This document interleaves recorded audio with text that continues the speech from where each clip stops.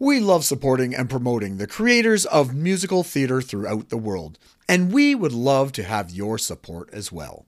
Go to musicaltheaterradio.com and click on the Become a Patron button because a supportive community is a strong community. Welcome back to another episode of Be Our Guest here on Musical Theater Radio. I am your host, as always, Jean-Paul Yovanov. We are heading to, I believe, the North American West Coast today to talk to a composer who has written for film and TV and video games and, of course, theater. I'd like to welcome to the show Michael Gordon Shapiro. Michael, welcome. Thanks for having me. All right. So we start off every interview the same. I want to know who Michael is. Who is Michael in 30 seconds?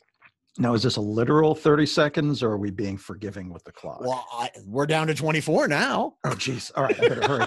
I am a composer, lyricist, and sometimes book writer. And where musical theater is concerned, the shows I write tend to be positive, witty, and usually set in some kind of speculative fiction genre, something like science fiction or fantasy or a superhero universe. So I'm basically a giant nerd, and that has shaped the kind of shows that I've written.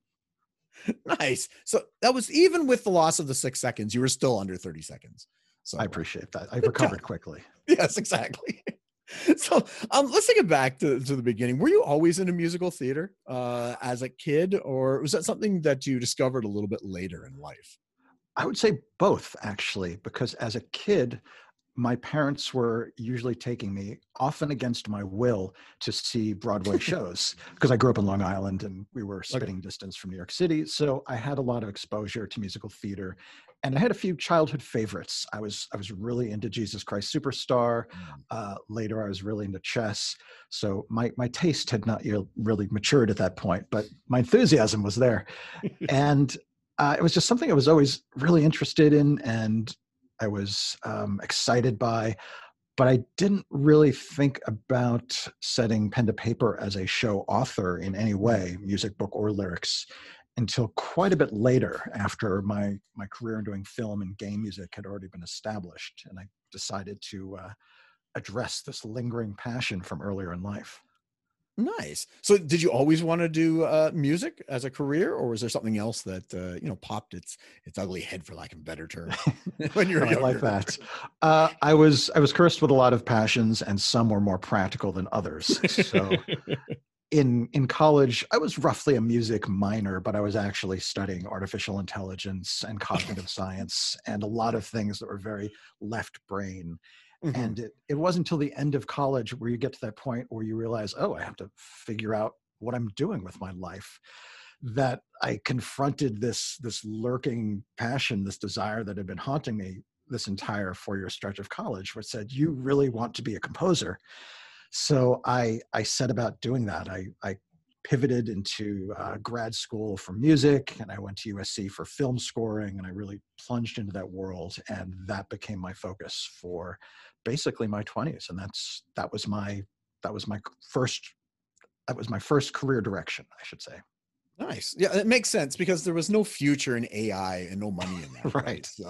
So you took the secure route with music. I fell back to my safety in being a film and game composer, because everyone knows being a software developer is just a dead end kind of career. Exactly. No financial security at all.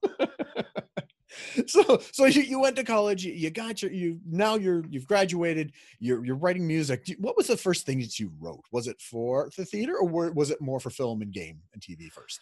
Well, it depends how far back you want to go into my history and what your threshold for music is. Okay, well, you know what? I like to go deep, so let's get into your soul and that first piece of music then. Well, when I was a kid, I would sit down at pianos, not having had any instruction, and just start improvising and creating, or playing tunes that I recognized, or playing Beatles songs from ear. And my origin story as a composer is that a kindly aunt discovered me just playing without having any instructions, and she threw her hands up in the air and she said, "He has to have a piano." And my parents looked at each other and said, "Okay."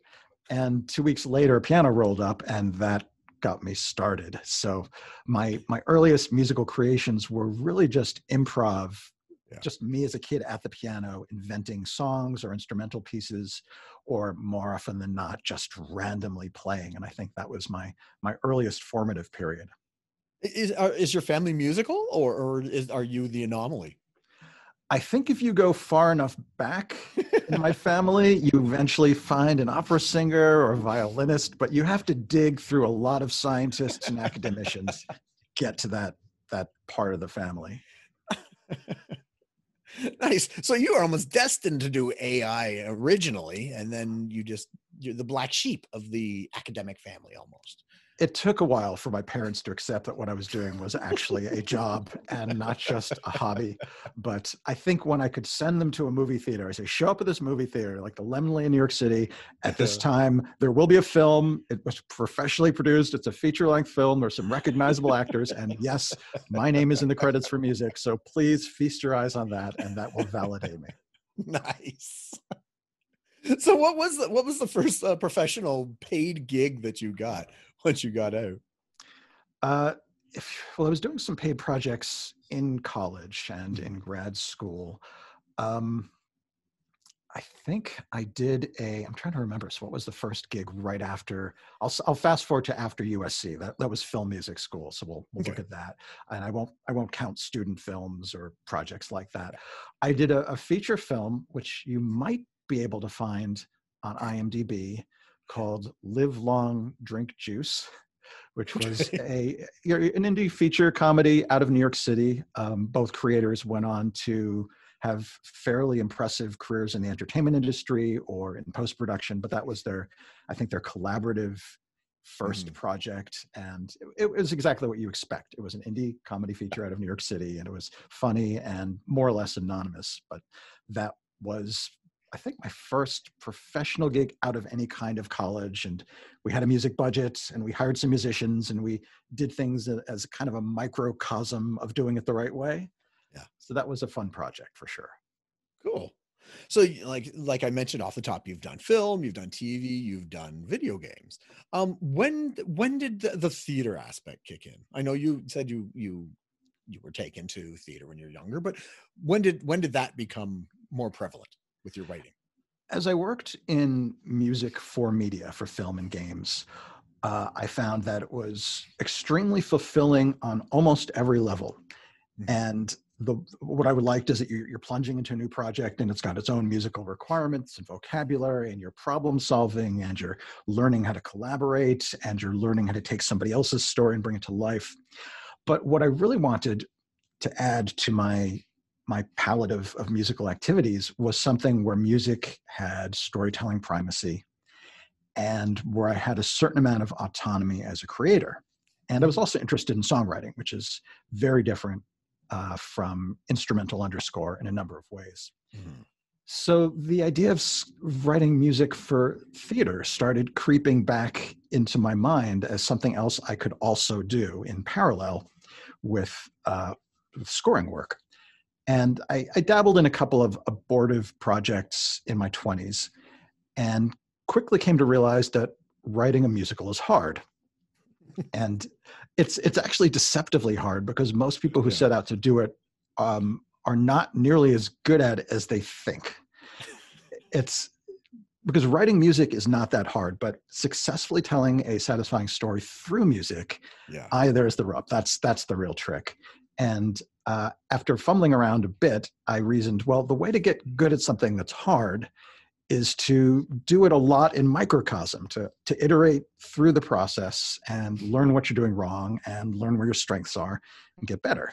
So I started gently entering the choppy waters of musical theater by writing short musicals, 10 to 15 minutes long. And I would pick some genre, I would write a short musical, and either I would produce it myself in a local play festival, local 10 to 15 minute play festival, or I would find a festival somewhere in the world that would accept submissions and which they would then produce for you. Yeah. So one example of a festival like that is the Short and Sweet 10-minute play family of festivals, which originated in Sydney and is one of some. It exists around the world. So there's branches in Hollywood, there's branches in India. They're all over the place, but they are a type of festival that will accept your play and then they'll produce it for you. And some of their branches will accept musicals, not all of them, but Sydney at least did at the time that I was submitting. So I iterated through this process. I'd write a short musical, I'd see it produced one time or several times, and I slowly figured out what I was doing. I slowly learned how music and story interrelate and how to write lyrics and what makes audiences fall asleep and what makes audiences excited. And I just developed a body of skill and experience that helped me move towards bigger projects.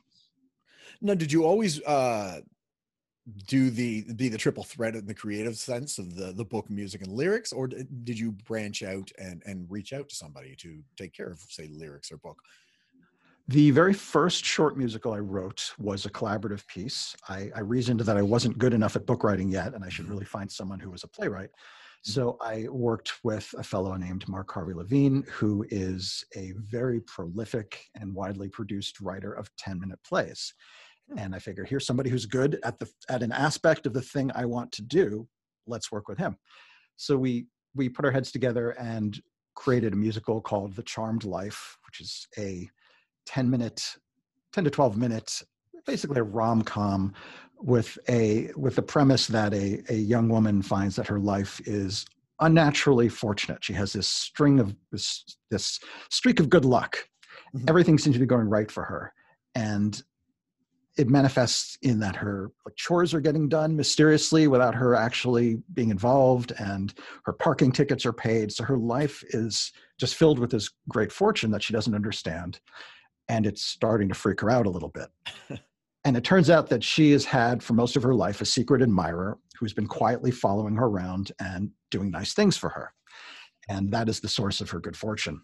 So the problem she runs into is, well, what do you do with such a person who's devoted their whole life to you, but you don't know anything about them and you don't have any connection to them?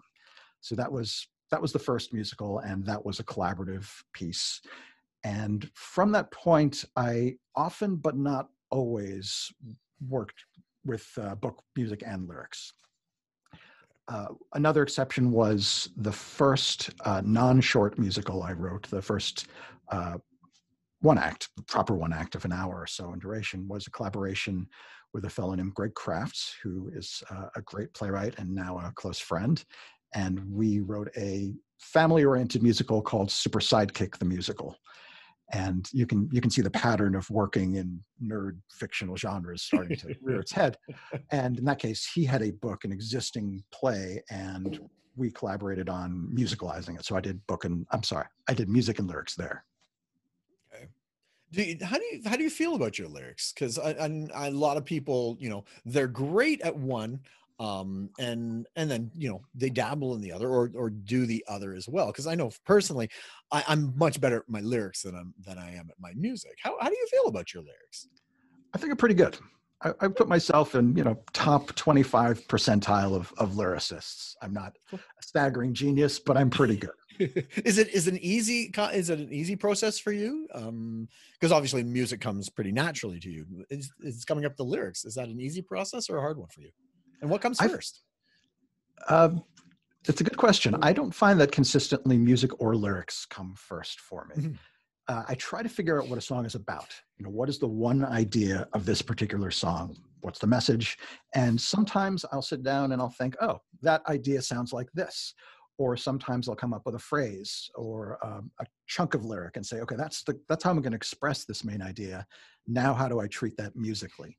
So I find that both processes they can be easy or hard depending on how clearly I understand what I'm trying to say. Mm-hmm. If I understand the idea of the song very clearly, if I know what the character's motivation is and how that fits in the story, the song can come very easily. And if I don't know what I'm talking about, and I'm just stumbling around and I think, all right, this should be kind of a proclamation of this character's identity, but what is it they actually want? If I'm in the fog, then both music and lyrics are agony because I haven't figured out what I'm saying yet. Totally understandable. Yep, all been there. So Super Sidekick, the musical, it was your first full length big production. How did that go? Like who put it on, and how was it received? That was a case of good fortune descending upon Greg and myself beyond our expectations. We set about expecting to produce it ourselves.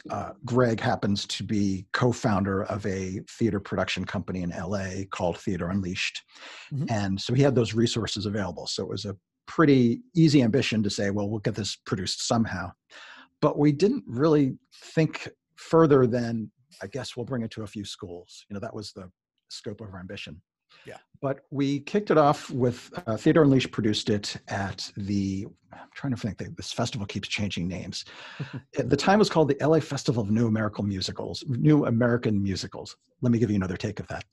At the time it was called the LA Festival of New American Musicals. And forgive me, I think they're just FNAM these days, but that was our first production. We were under the umbrella of a festival, so we had a little bit of publicity. That went pretty well, so we took it to the Hollywood Fringe for 2 successive years. I think that was 2010-ish, but it might have been a year or two before that. And that might have been the end of it.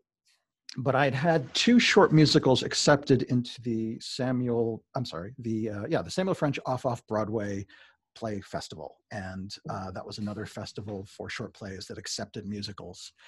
And that one was a you come out here and produce it kind of festival. Yeah. So I came out to New York, where I'm from. It wasn't a big deal. And I didn't win either of the years I was involved, but I was having a chit chat with the head of Samuel French Literary. And they said, what are you working on? And I said, well, we just finished a family-friendly musical. And there was some interest there. So at their invitation, we submitted it to Samuel French, and then nothing happened for like a year or two. And we kind of gave up. We figured, okay, that's kind of a polite no.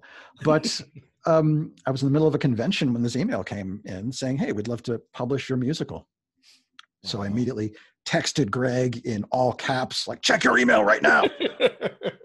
So that was tremendously exciting. So they did end up picking up for publication.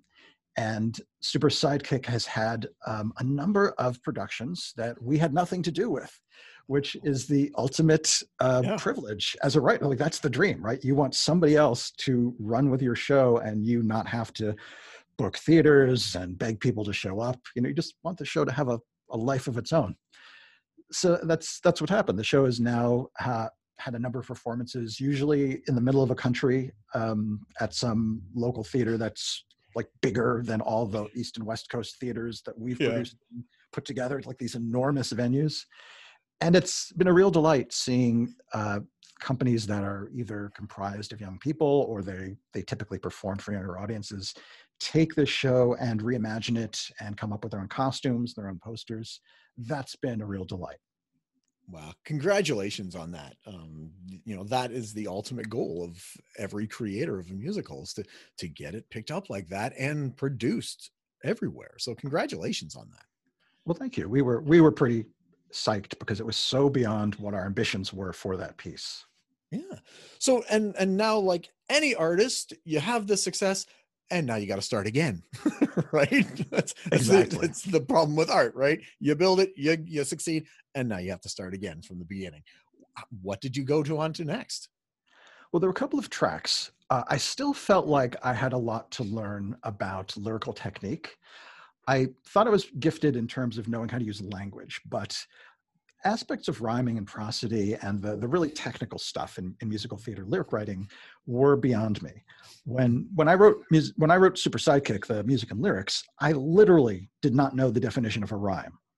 And you'll often find that it shows in some of the lyrics I wrote for that show, which are much less technically sophisticated than what I would do today.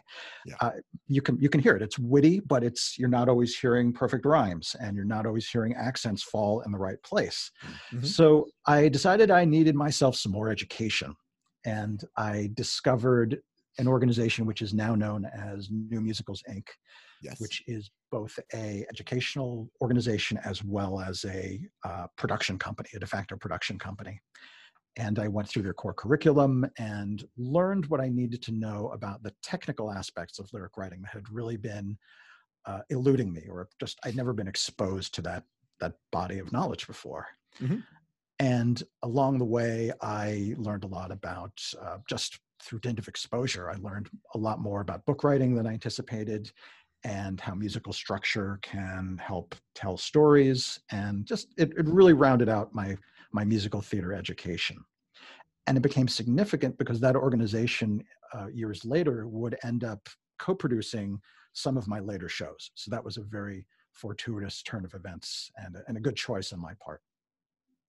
For sure, for sure. That program, we actually play a few of the shows that came out of that program on the station. I also interviewed, oh man, I'm trying to remember who it was.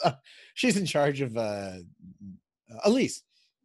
Elise Dewsbury, yes. Yeah. So I interviewed her already for the podcast. So yeah, I'm really, I know this company very well at NMI. And so congratulations on that too, because, you know, they don't take everybody, you know, you got to have some kind of talent to get into that. Yeah. Elise in particular was my, essentially my mentor for a few years after I left the core program, and she has been the producer of the larger projects I've done since. So it was a really interesting situation where what started out as a strictly educational relationship evolved into more of a commercial collaborative relationship. Nice. Yeah, you never know where talking to someone, meeting someone is going to take you. Like when you went to New York and you met the Sam French person, you know, it took a year and a bit, but you know, you talk to everybody, you never know what's going to happen. That is a major piece of the advice that I would give anyone involving themselves in musical theater. And that is just to fling yourself into the universe of people and collaborators and media representatives and just everyone who's involved in this world, and be nice and take interest in people and make friends and make connections, and throw yourself into the Brownian motion of all these molecules bouncing into each other in unpredictable ways, because you just cannot anticipate how one connection might years later redound upon your career. Oh, for sure. This musical theater community is huge, but so small. Like everybody seems to know everybody from what I'm learning when I talk to people. So right. Yes, that's a great way to characterize it. After Super Sidekick, you went on to some other stuff. Tell me a little bit about the bully problem, because that's how I met you. I don't know. I discovered this show about a year and a half ago, I think, and then I sent you a communication to learn more about it. And yeah, tell us a little bit about the bully problem. So the bully problem was the next step in my slow, gradual self-education in what am I doing in musical theater writing. So if you see an evolution from the early 10-minute musicals that I did to Super Sidekick, which was a collaborative 1-hour show, I reasoned that I was about at the part where I should try writing a proper full-length, hour and a half, single author show. So then there were 2 failed projects that I won't talk about. And then, no, I worked on a couple of shows where I will file them away as learning experiences. Yeah. And one had a workshop and the other one kind of died at the book writing phase. Those were very important educational experiences, but I don't have a ton to show for them yet. Yeah. So having learned a lot, I went through my mental list of story ideas, and I thought, I kind of wanted to do a story about a musical about a kid with a robot bodyguard. That's what was on my list of items for a long time. And again, you can see the sci-fi orientation of where my instincts tend to go. Yeah. So I developed this with Elise Dewsbury, with the aforementioned dramaturg at NMI for a couple of years. I think I started early 2016, and it went through a number of iterations, and as is the style of collaborations at NMI, I started with the book before I wrote a lick of music. We just wanted to make sure the story was in decent shape. We did a private-ish reading, like a staged reading in front of about 50 people. And what happened after that, which was really cool, was I submitted it to the ASCAP Stephen Schwartz Musical Theater Workshop. Yes. Which the affiliation, I think, changes names, but I think ASCAP is always involved and Stephen Schwartz is always involved. And that was one of two accepted shows for the 2000, I believe, 18 Los Angeles iteration of that particular workshop. So I got to take about 45, 50 minutes of the show and present it to Stephen Schwartz and two other industry panelists and 1,000 or whatever it was of my best friends. They did it at I forget the name of the theater, but it's in Beverly Hills, and it's fairly capacious. So there were definitely hundreds of people in the audience. And I got to present an excerpt of that and got really useful feedback as a result of that process. So that was the second iteration of the show, if you think of our stage reading as the first one. So if you've ever been to one of these workshops, you know that Stephen and friends are not shy about giving very strong feedback. And I was indeed the recipient of a lot of strong suggestions about how the story needed to be improved. Yeah. And after a few weeks of shame and discouragement evaporated, I looked objectively at the notes I'd been given, and I thought, yeah, they're right. My main character isn't likable at all, or we're getting really distracted from the main character's mission about midway through Act 1. I really need to fix that. So that was profoundly useful, as emotionally difficult as it was at the time. At that point, NMI came to me and said, hey, Mike, we are thinking of producing some musicals, full-length musicals in the Hollywood Fringe Festival in 2019. Here we are in the summer of 2018. What have you got?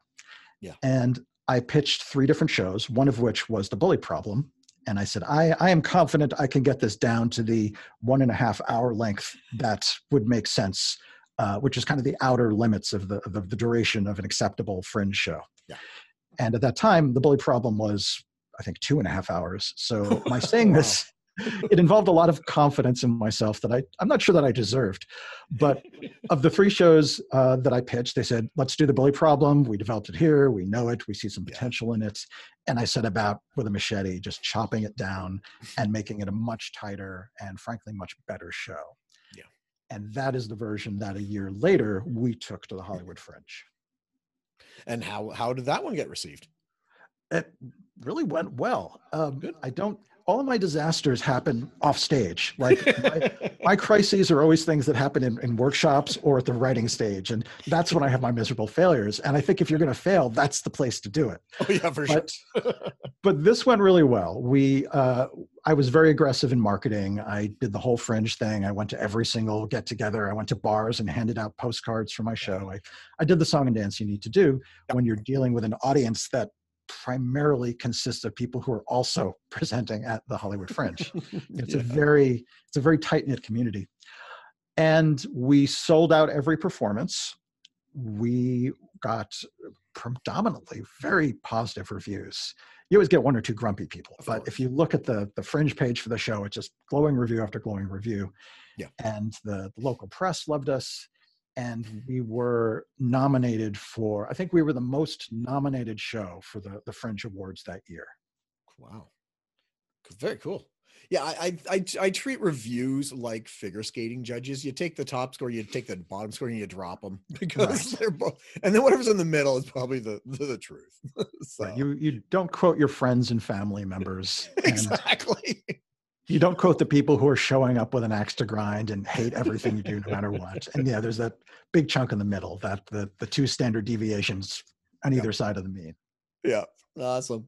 So let's talk about your latest show that we're going to be promoting and helping to get more people to see. So it's Gideon and the Blunder Snorp. Exactly. So tell us a little bit more about Gideon and what exactly is a Blunder Snorp. Well, note that you can tell by the title that this is a pretty serious, hard-hitting drama. Yeah, I've got the Kleenex box right beside me when I'm watching it. Good.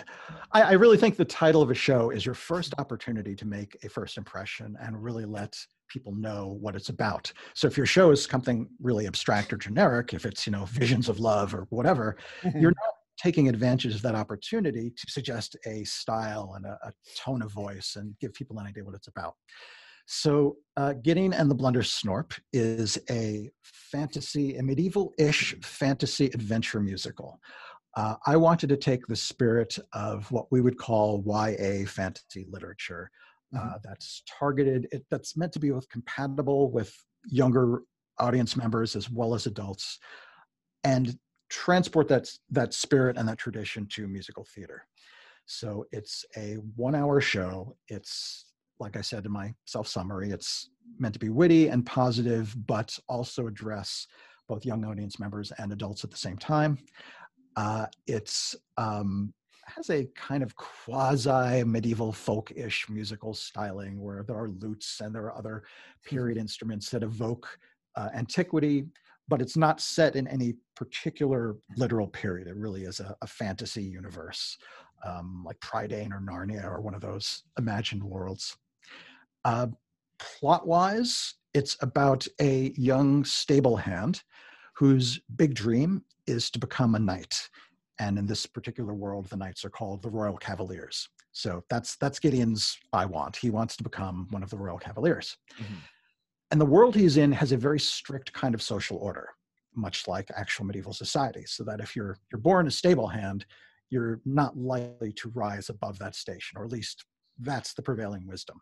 So everyone in that world is told that where they are is where they're going to be, and they might as well to it. So the theme of the show is that your moral character, the choices you make, are actually more important and determine your destiny more than your social class. So the show is trying to subvert the idea of class predestination without ever using words that fancy or complicated. Plot-wise, so Gideon wants to be a knight. He gets wind of the fact that there's this terrible monster roaming the countryside, which is called, guess what, a Blundersnorp. So there's this evil monster out there, and Gideon is interrogating one of the Royal Cavaliers. He stumbles upon one at the stable where he works, and he's asking him all kinds of questions. How do I get to be a knight, et cetera, et cetera. The Cavalier, who is not, in fact, the most brave fellow in the universe, hears about this monster in the forest, and he hears that the king has told all the Cavaliers to race forth and do battle with the terrible creature and destroy it. And since he's not very brave, he immediately gets in his horse and rides in the opposite direction in a panic. Now, in doing so, he accidentally leaves his pack and sword behind on the ground because his only desire is to get out of Dodge. And Gideon stumbles upon the sword and the pack that's discarded and says, oh no, Gideon's rather naive. And he's has a little bit of an overinflated idea of the moral character of these knights. So he figures that this cavalier went off to face the monster and accidentally left his sword behind. So Gideon decides, well, he's in big trouble unless somebody brings the sword to him. So Gideon grabs the sword and races off. He thinks he's chasing down this careless cavalier who's gone off to fight the monster, when in fact he's actually racing headlong into danger himself. And you can probably piece together that this involves a encounter between Gideon himself and the monster later on. Nice. So the only other point of the story that's of, I guess, interest at the synopsis level is that along the way, he's kidnapped by bandits and he teams up with a young noblewoman named Alana. And Alana's deal is that she is also buying into this idea of social predestination because she's a member of the nobility and she thinks she's better than everybody else and that her future is to be part of the aristocracy and hopefully royalty one day. And the two of them put their heads together, and during the course of the show, they slowly come to the conclusion that the social destiny that they've all been told to expect is not necessarily what they have to do. Gideon doesn't have to necessarily be a stable hand just because he was born that way, and Alana realizes that maybe she's not that happy being a member of royalty, and maybe there's another life awaiting for her where she would have more autonomy and choice in what she does. So that's my attempt to smuggle in a good message in an entertaining and plot-driven musical. Nice.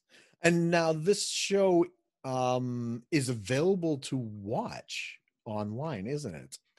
It is. Our original plan was to be a kind of follow-up to The Bully Problem. We thought Bully Problem went well at the Hollywood Fringe. Let's do that again.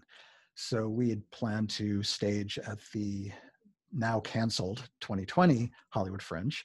And that, of course, was a victim, like so many other theater events, of the pandemic. And as we saw the writing on the wall, Elise and I put our heads together and we said, well, what possible futures are there right now? And what could we do if there's no Fringe this year?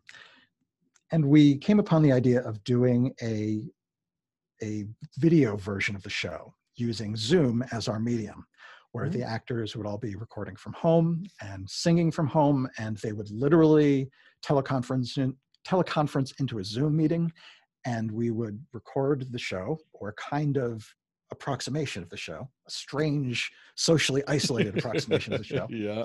where no one can actually see one another except through Zoom windows, and figure out what it would mean to try to create a musical in this very odd, simultaneously high-tech and low-tech kind of medium that has swept the world since the hiatus of musical theater.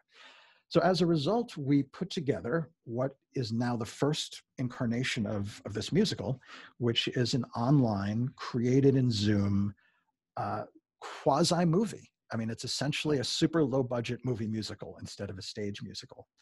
And that has become the way that the show entered the world. Very cool. Yeah, so we're going to be promoting it on our social media pages, and by the time this airs, it'll be out there. What's the website that you can find this at? If you go to gideonmusical.com, you will find both general information about the show and the usual things you'd expect, like backgrounds and some music samples. And you'll also find a link to the online version of the show. Now, we did an initial release of the show last month, and that was a one-time event, and we had a chat with our cast.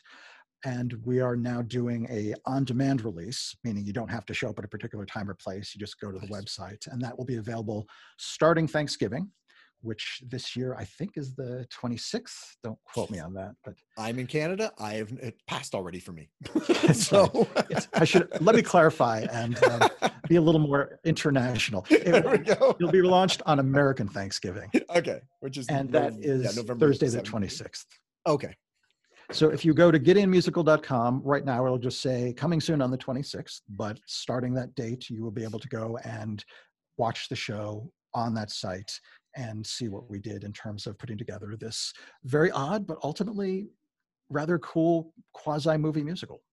Yeah, and congratulations on figuring something out. This whole pandemic has thrown our industry for a loop, and we've all had to, we all had our moments at the beginning, where we're depressed, we're trying to figure it out, but then we've figured out how to pivot and figure out ways to keep the industry alive and going until we can go back to live theater. So congratulations on putting this together and getting that out there. I had a tremendous amount of support, both from NMI, which had a certain amount of experience in doing online shows even before the pandemic. So I was fortunate in that they had a technical expertise in producing this kind of thing. And they weren't thrown by any of the technical demands, which are actually can be quite involved depending how you do these. Yeah. I also had an amazing editor, a fellow named Travis Dixon, who being also an actor and filmmaker, he has a really good intuition and was able to take this collection of individual performances, these everyone's in their own window kind of strange opening to the Brady Bunch, Hollywood Squares kind of grid of actors who are all facing straight forward most of the time. And he edited it into something that really feels cinematic, if not in terms of cinematography, but in terms of pacing and selective focus and knowing when to bring some actors in and to move some others off screen. It's quite extraordinary what he was able to accomplish. So the short answer to what you said is thank you. That's the civilized answer. And the slightly longer and more pompous one is I was the beneficiary of some very talented collaborators. Yeah, we gotta all help each other and support each other during this time. Well, even during normal times, but especially during this time, work with each other and build this. So, Michael, thank you so much for coming on and talking to us about your life and musical theater and your shows and everything like that. Thank you so much for coming on.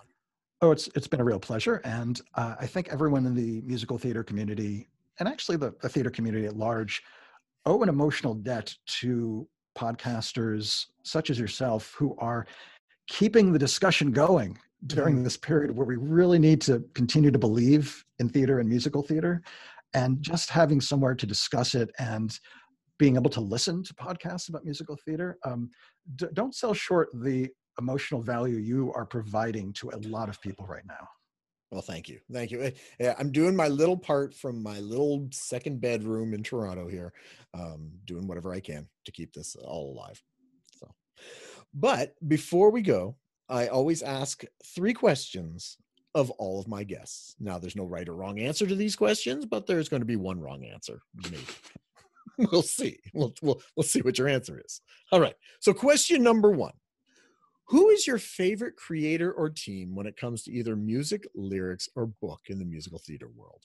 Now, that could be your favorite. It could be just one that you have a lot of passion for, or anything like that. Is there a creative team or person for music, lyrics, or book?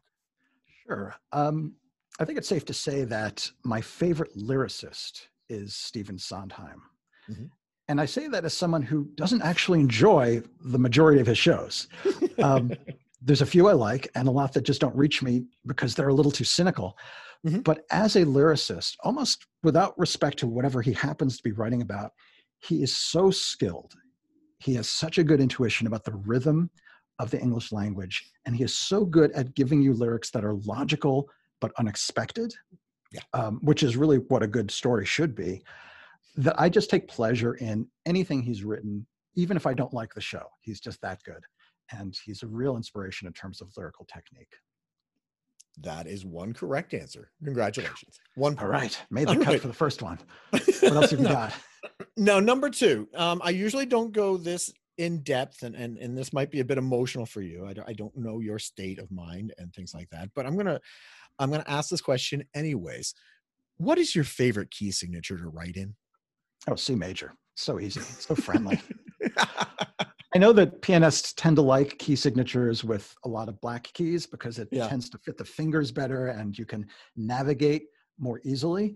But I just go for the simplest key possible. And then if I feel exotic, I'll start to move it or I'll transpose it and see what happens as a side effect of moving my fingers. Hey, nothing wrong with that. C major is the vanilla of the key signatures, but you know what? There ain't nothing wrong with vanilla. It's still yummy. So I'm a big fan of vanilla, both in key signatures and literal ice cream. Nice. Another correct answer. Congratulations. I'm doing okay. Right. Question number 3. This is the one that might trip you up. Audience members eating food in the theater, yes or no? I would say that if they can eat food quietly, and honestly, anything that stops them from using their phones, a huge plus as far as I'm concerned. So try not to have a plastic bag of Doritos where the people in the back row can tell that you're opening the bag. But if you've got something discreet and quiet, then that's between you and whoever has to clean the upholstery on the seats later. All right. I'll give you at least a half point for that. I'm not a fan of it because they leave garbage everywhere. That's the bigger problem I find than even the noise. But the phone thing for sure. Yeah. Where phones are concerned, all right. If I have a theater of my own one day, there's going to be 2 box seats that will never be for sale. Yeah. And the reason they will not be for sale is because I will have snipers sitting in those seats.